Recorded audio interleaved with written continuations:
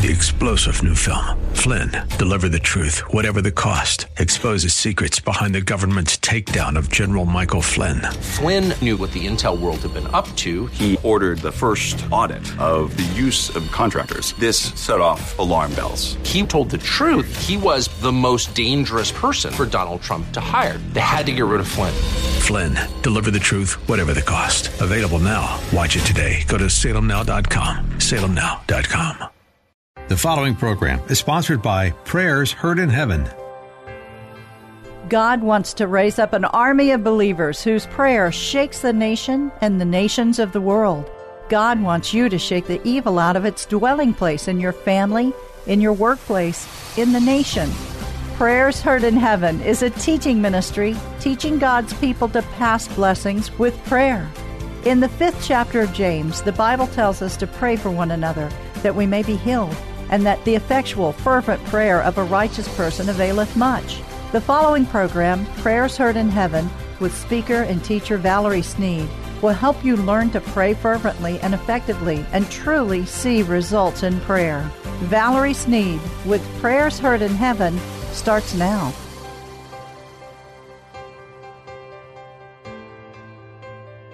King Asa and the kingdom of Judah is in great trouble. Now Asa inherited his father's kingdom. He was the king God employed to establish his lordship to the inhabitants of Judah. God wanted Judah to know that there is only one God. Peace prevailed for the first 10 years of Asa's reign. Now Asa's army was 300,000 strong. They were armed with spears and swords. From the Benjaminite army, the men numbered 280,000. Both armies were valiant men. They were brave and they were well trained for war. Asa had confidence in his military force. But the day of trouble arrives. An army from Ethiopia with 1 million men and 300 chariots, outnumbering Judah, comes to attack. They were overwhelmingly outnumbered. What would King Asa do now? He knew he could not win. All odds were against him. If he counted on flesh and blood and the bravery of his men, this could result in devastation, possibly loss of the entire kingdom and the loss of all of his men, their lives. King Asa knew he could not depend on the arm of flesh. King Asa's men did as he commanded. They marched out to war against the 1 million soldiers. And the king turned to the Lord. He cried out, "No one can help us. Here we are. We're powerless against this mighty army. Help us, Lord our God. We put our trust in you, only you, to save us. And in your name, we attack this great army. Don't let mortal men defeat you, Lord." King Asa was drawing God into his prayer. He reminded God his reputation was at stake. He said, "Don't let these mere men defeat you." My goodness. The Lord overcame the Ethiopians. King Asa and the army of Judah took the victory. The Ethiopians ran for their lives. The army of Judah chased them until the whole army, the entire force from Ethiopia, 1 million, was wiped out. Not one man was left, for the Lord and his army killed them all.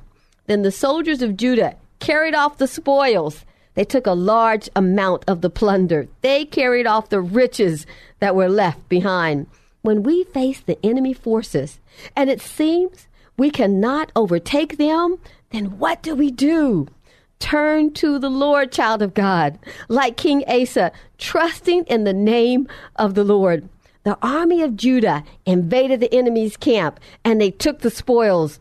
A wealth transfer happened that day through prayer.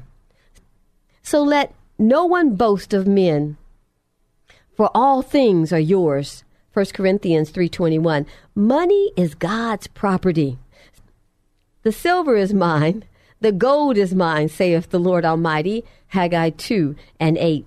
And though it may fall into unrighteous hands for a short while, God, who is righteous and just, brings it back to its proper use, and the riches are given to the righteous. They inherit the wealth of the wicked. When the army of 1 million appeared to bear down on them, King Asa sought God in prayer. What are you facing? Is there a great dilemma before you? Is there an important decision that you must make? Is it as though an army is rushing against you with a mighty force? Turn to the Lord. Rush into his arms, for as soon as you do, he will grab you with his left arm, and his right arm of righteousness, he will take the victory. I said he will win on your behalf. Somebody shout for me today. Ask, and it will be given to you. Seek, and you will find. Knock, and the door will be open to you. For everyone who asks receives, and he who seeks finds. And to him who knocks, the door shall be open. Matthew 7:7. This is the unchanging law of prayer. It is immutable. It is established. It cannot be changed. You can count on the word of God. If you seek, you will find. If you knock, the door shall be open. Go to the Lord in prayer and pour out your heart. Don't let him go until he blesses you. Step into the spirit realm. And that's the title of our lesson today. Step into the spirit realm. Be like King Asa. Pray. And God will step in and utterly destroy the powers of darkness that are coming against you. For you wrestle not against flesh and blood, against principalities. You wrestle against powers and rulers of darkness and high places. Step into the power of the spirit realm. King David was king of Israel for 40 years. Never had Israel known such a time as peace as its reign under David. When David faced adverse circumstances, he prayed. He worshiped God. David used praise as a weapon against the enemy. In Psalms 86, David is desperate. Let's watch how he prays. This is a prayer of David, Psalm 86. Lord, listen to me and answer me. I am poor and helpless. Protect me because I worship you. My God, save me, your servant who trusts in you. Lord, have mercy on me because I called to you all day. Give happiness to me, your servant, because I give my life to you.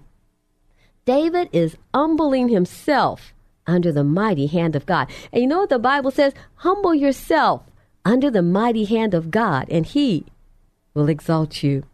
David continues, Lord, you are kind and forgiving and have great love for those who call to you. Now he's telling God of his greatness, how wonderful he is. Lord, hear my prayer and listen to me. When I ask for mercy, I call to you in times of trouble because you will answer me. Lord, there is no God like you and no works like your works. Lord, all the nations you have made will come and worship you. They will honor you. You are great and you do miracles. Only you are God. David meditated on the things God had done in his circumstances in the past. Everything God did, he would mention to him. He said, you're this and you're that. He's telling him, you're so great, you're so wonderful, you're loving. He's saying, you're this and you're that. He's talking to God. He's wooing God, old people used to say when I was a kid. When difficult circumstances arise, be like David. Look back on all that God has done for you, praising him. And as you look back in praise, your heart will rise in faith. Now look at your future and thank him. Then the mountain that you are facing will disappear, praising him for his goodness that he's done and all that he is going to do. As you meditate on the goodness of God, mountains will disappear when you tap into the faith. The mountain before you must go. Think on the example of what God has done for you. You know, I look back in my own life, and sometimes I have to thank him when he saved my life on a dark night in the middle of the freeway. And I thank God that he saved my life in an accident. And I praise him and thank him for the night that he saved my life and the life of my child. And I think back and I begin to think as David did. And I tell God how great he is and how wonderful he is and how much I love him and appreciate him for what he has done. Oh my God. And the Spirit of the Lord rises up and the mountain that's before me diminishes. Jesus made a request of God. The Bible says, then Jesus looked up and said, Father, I thank you that you have heard me. I knew that you always hear me, but I said this for the benefit of the people standing here, that they may believe that you sent me. So he's talking to God first. And he reminds God, I know that you always hear me, and I thank you that you always hear me. And then Jesus makes a power move after he talks to God. The Bible says, and when he had said this, Jesus called out in a loud voice, Lazarus, come out. The dead man came out, his hands and his feet wrapped with strips of linen and a cloth around his face. Jesus said to them, take off his grave clothes and let him go. Then Jesus commanded Lazarus to rise up. Oh my goodness, God's greatest gift, one of his greatest gifts to us is praise. Because when we praise, we've already won. Sometimes people just get trapped. We get trapped in our situation, and our situation is so big. It is a mountain before us. But God has given us the presence of the Holy Spirit within us. And when we praise him, then there is victory. When I feel trapped and I don't know what to pray and I can't seem to turn to the left or to the right and see the way out of the situation, I begin to sing. And when I begin to sing, the windows of heaven open and the presence of God becomes evident. The presence of God comes in and it encompasses me round about. The presence of God changes everything because it is the anointing that breaks the yokes of bondage. Oh my goodness, the same power that raised Christ from the dead, the same power that moved forth and intruded into the tomb, crushing death, shook the earth, causing a great earthquake, lifting Christ, our Holy One, from death. This same power lives within you, child of God, within your heart. He gave you that same power within you. When you were delivered from trespasses and sin, because once you were dead, but now you are alive, and you are seated in heavenly places with Christ Jesus, 2 Corinthians 3:8. But we all, with unveiled face, beholding as in a mirror the glory of God, we are being transformed into the same image from glory to glory, just as by the Spirit of the Lord. You have the same power that raised Christ from the dead. That power lives in you. Christ in you, the hope of glory. This gives you the assurance of sharing his glory. 1 Thessalonians 1:27. Christ has made this glory sure to you by dwelling within you. You are the hope of his glory, shining forth into many lives, giving light to the earth. As Christ is the light to heaven, you are his light now upon the earth. His glory shining forth through you. You are illuminating the way for others, for you are the light of the world. The presence of God lives in you. This is how you became the hope of his glory. Is anyone with me today? You're walking in great power. I want to talk about worship for a moment today. But before I do, I always want to share something with you that I've experienced.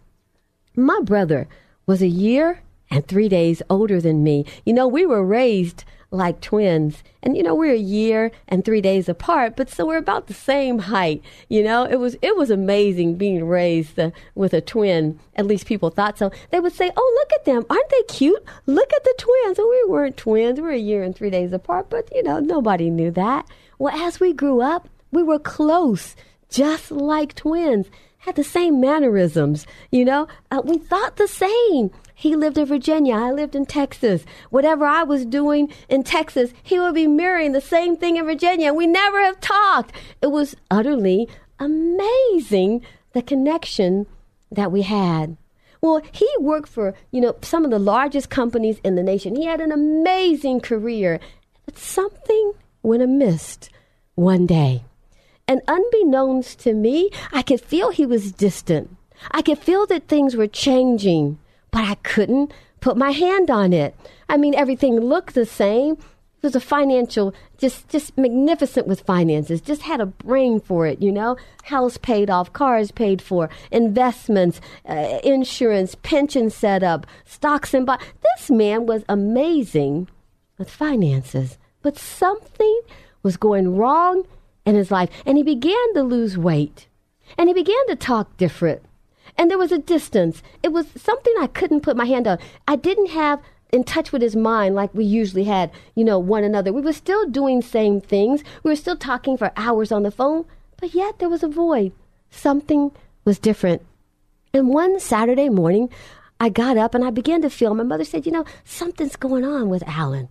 Things aren't right. And she began to tell me some things, but I just never thought he would go to the depths that he went to. So one Saturday morning, I got up because we would talk for hours on Saturday morning. And because we both were off from work, and he would fly all over the world, and wherever he was flying, he would talk to me. And then when he would get back in the States, we'd talk for hours. So one Saturday morning, I woke up and I was walking across the floor, and it came to my mind. I said, I need to call Alan. And I said, well, no, I'll call him a little bit later. I've got to do this and this. We'll talk a little later today. And I'll never forget, I was walking across the floor, and this thought came to me. I said, he wouldn't take his own life. Oh, no. He would never do that. And I thought again, I hesitated. I should call it. No. He would never do that. So I went about doing what I needed to do. And a few hours later, my younger brother came to the door. And when he came to the door, I said, hi, come on in. And he said, I need to speak to your husband. And I thought, what's wrong with him? And, I went and got my husband, and they were whispering and talking together. And he wouldn't let me hear the conversation. He said, no, you can't be in here. Just he and I need to talk. And I said, okay. And I thought, somebody's died. Something really has happened. This is not how my younger brother behaves. And then they both came out to get me with these just a solemn look on their face. And they said, I have something to tell you, my younger brother said. And I said, well, what is it? And he said, Alan is dead. And when he said that, my heart just could not take it.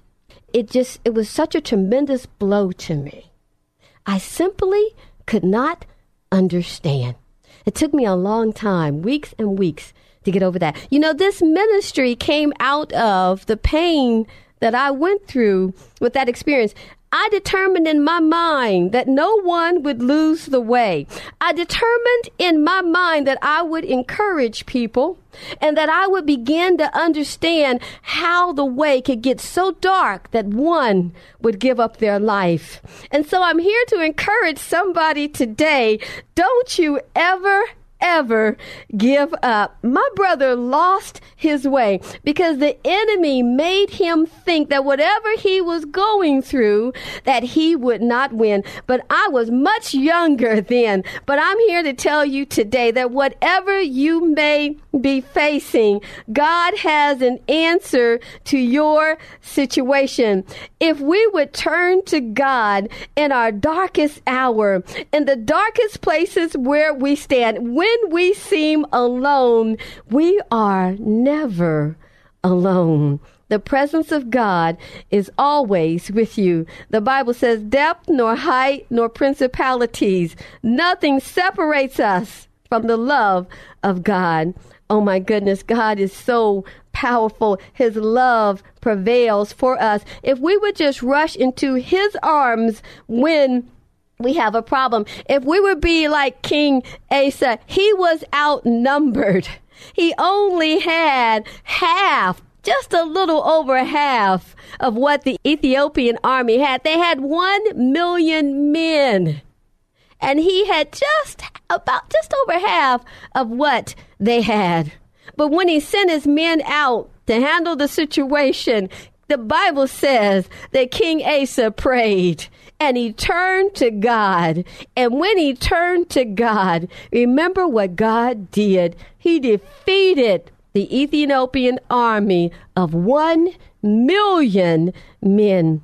Flesh and blood could not help King Asa. We have to remember that in our darkest hour, turning to flesh and blood can be a comfort, but will it resolve our situation?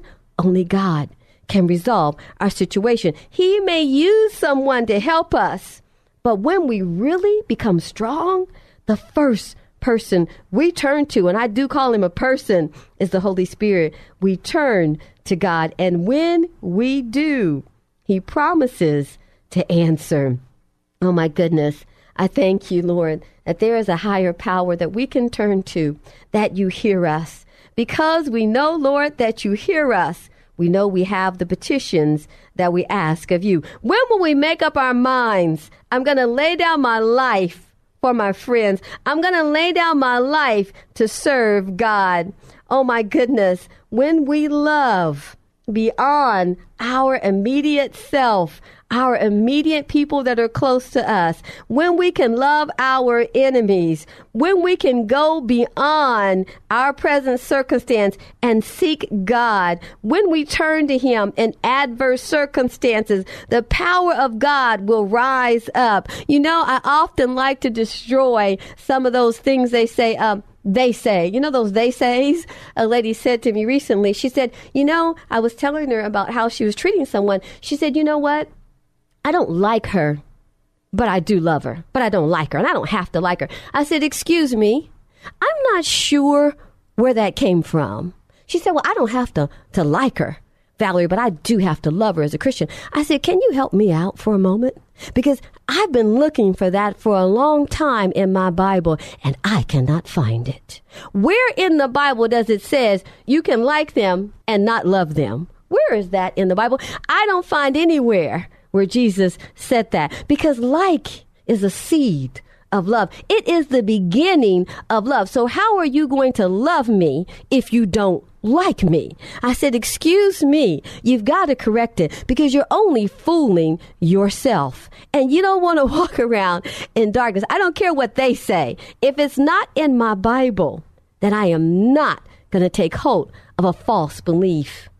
You can dislike what a person does, but you must like them. Because if you don't like them, please don't try to tell me that you love them. You have to love your enemies enough to pray for them. God requires that of us, praise God. He wants us to tap into the spirit realm. Worship is what God loves. Worship is a form of love, and God responds to love. The more we love our brethren, the more we're able to love God. Rest assured that God loves you, and he wants you to return that love back to him. Worshiping him song will cause your heart to rise in waves of love, confidence, and adoration. This is powerful prayer. Now we're tapping into the spirit realm. He is also showing us that as we spend time alone with the Father, time alone with him, and he gives us revelation power. The Father informed Jesus of what he was to say, and he showed him what to do. The Holy Spirit must become your instructor. He will call all things to your remembrance and instruct you and give you power. This is vitally important. When I say this, please take note. Be on time to prayer, and the Holy Spirit will meet you there. We're talking about stepping into the spirit realm. Nothing is more important than your prayer life. Nothing can take the place of communion with God. Have a meeting place where you and God meet, you and he alone. Make a place for him. Put him in your schedule 3 times a day that you will visit with God. Psalms 27:14. Wait for the Lord and be strong. Let your heart take courage and wait for the Lord. Now my eyes will be open and my ears attentive to the prayers offered in this place. When you make a place for the Lord, that's how he responds. His eyes will be open and his ears will be attentive to the prayers that you pray in that place. I'm telling you how to step into the spirit realm and receive power from on high. Oh my goodness, the presence of the Lord will dwell in that place that you have made for him. I'm Valerie Sneed with Prayers Heard in Heaven, teaching God's people to pray.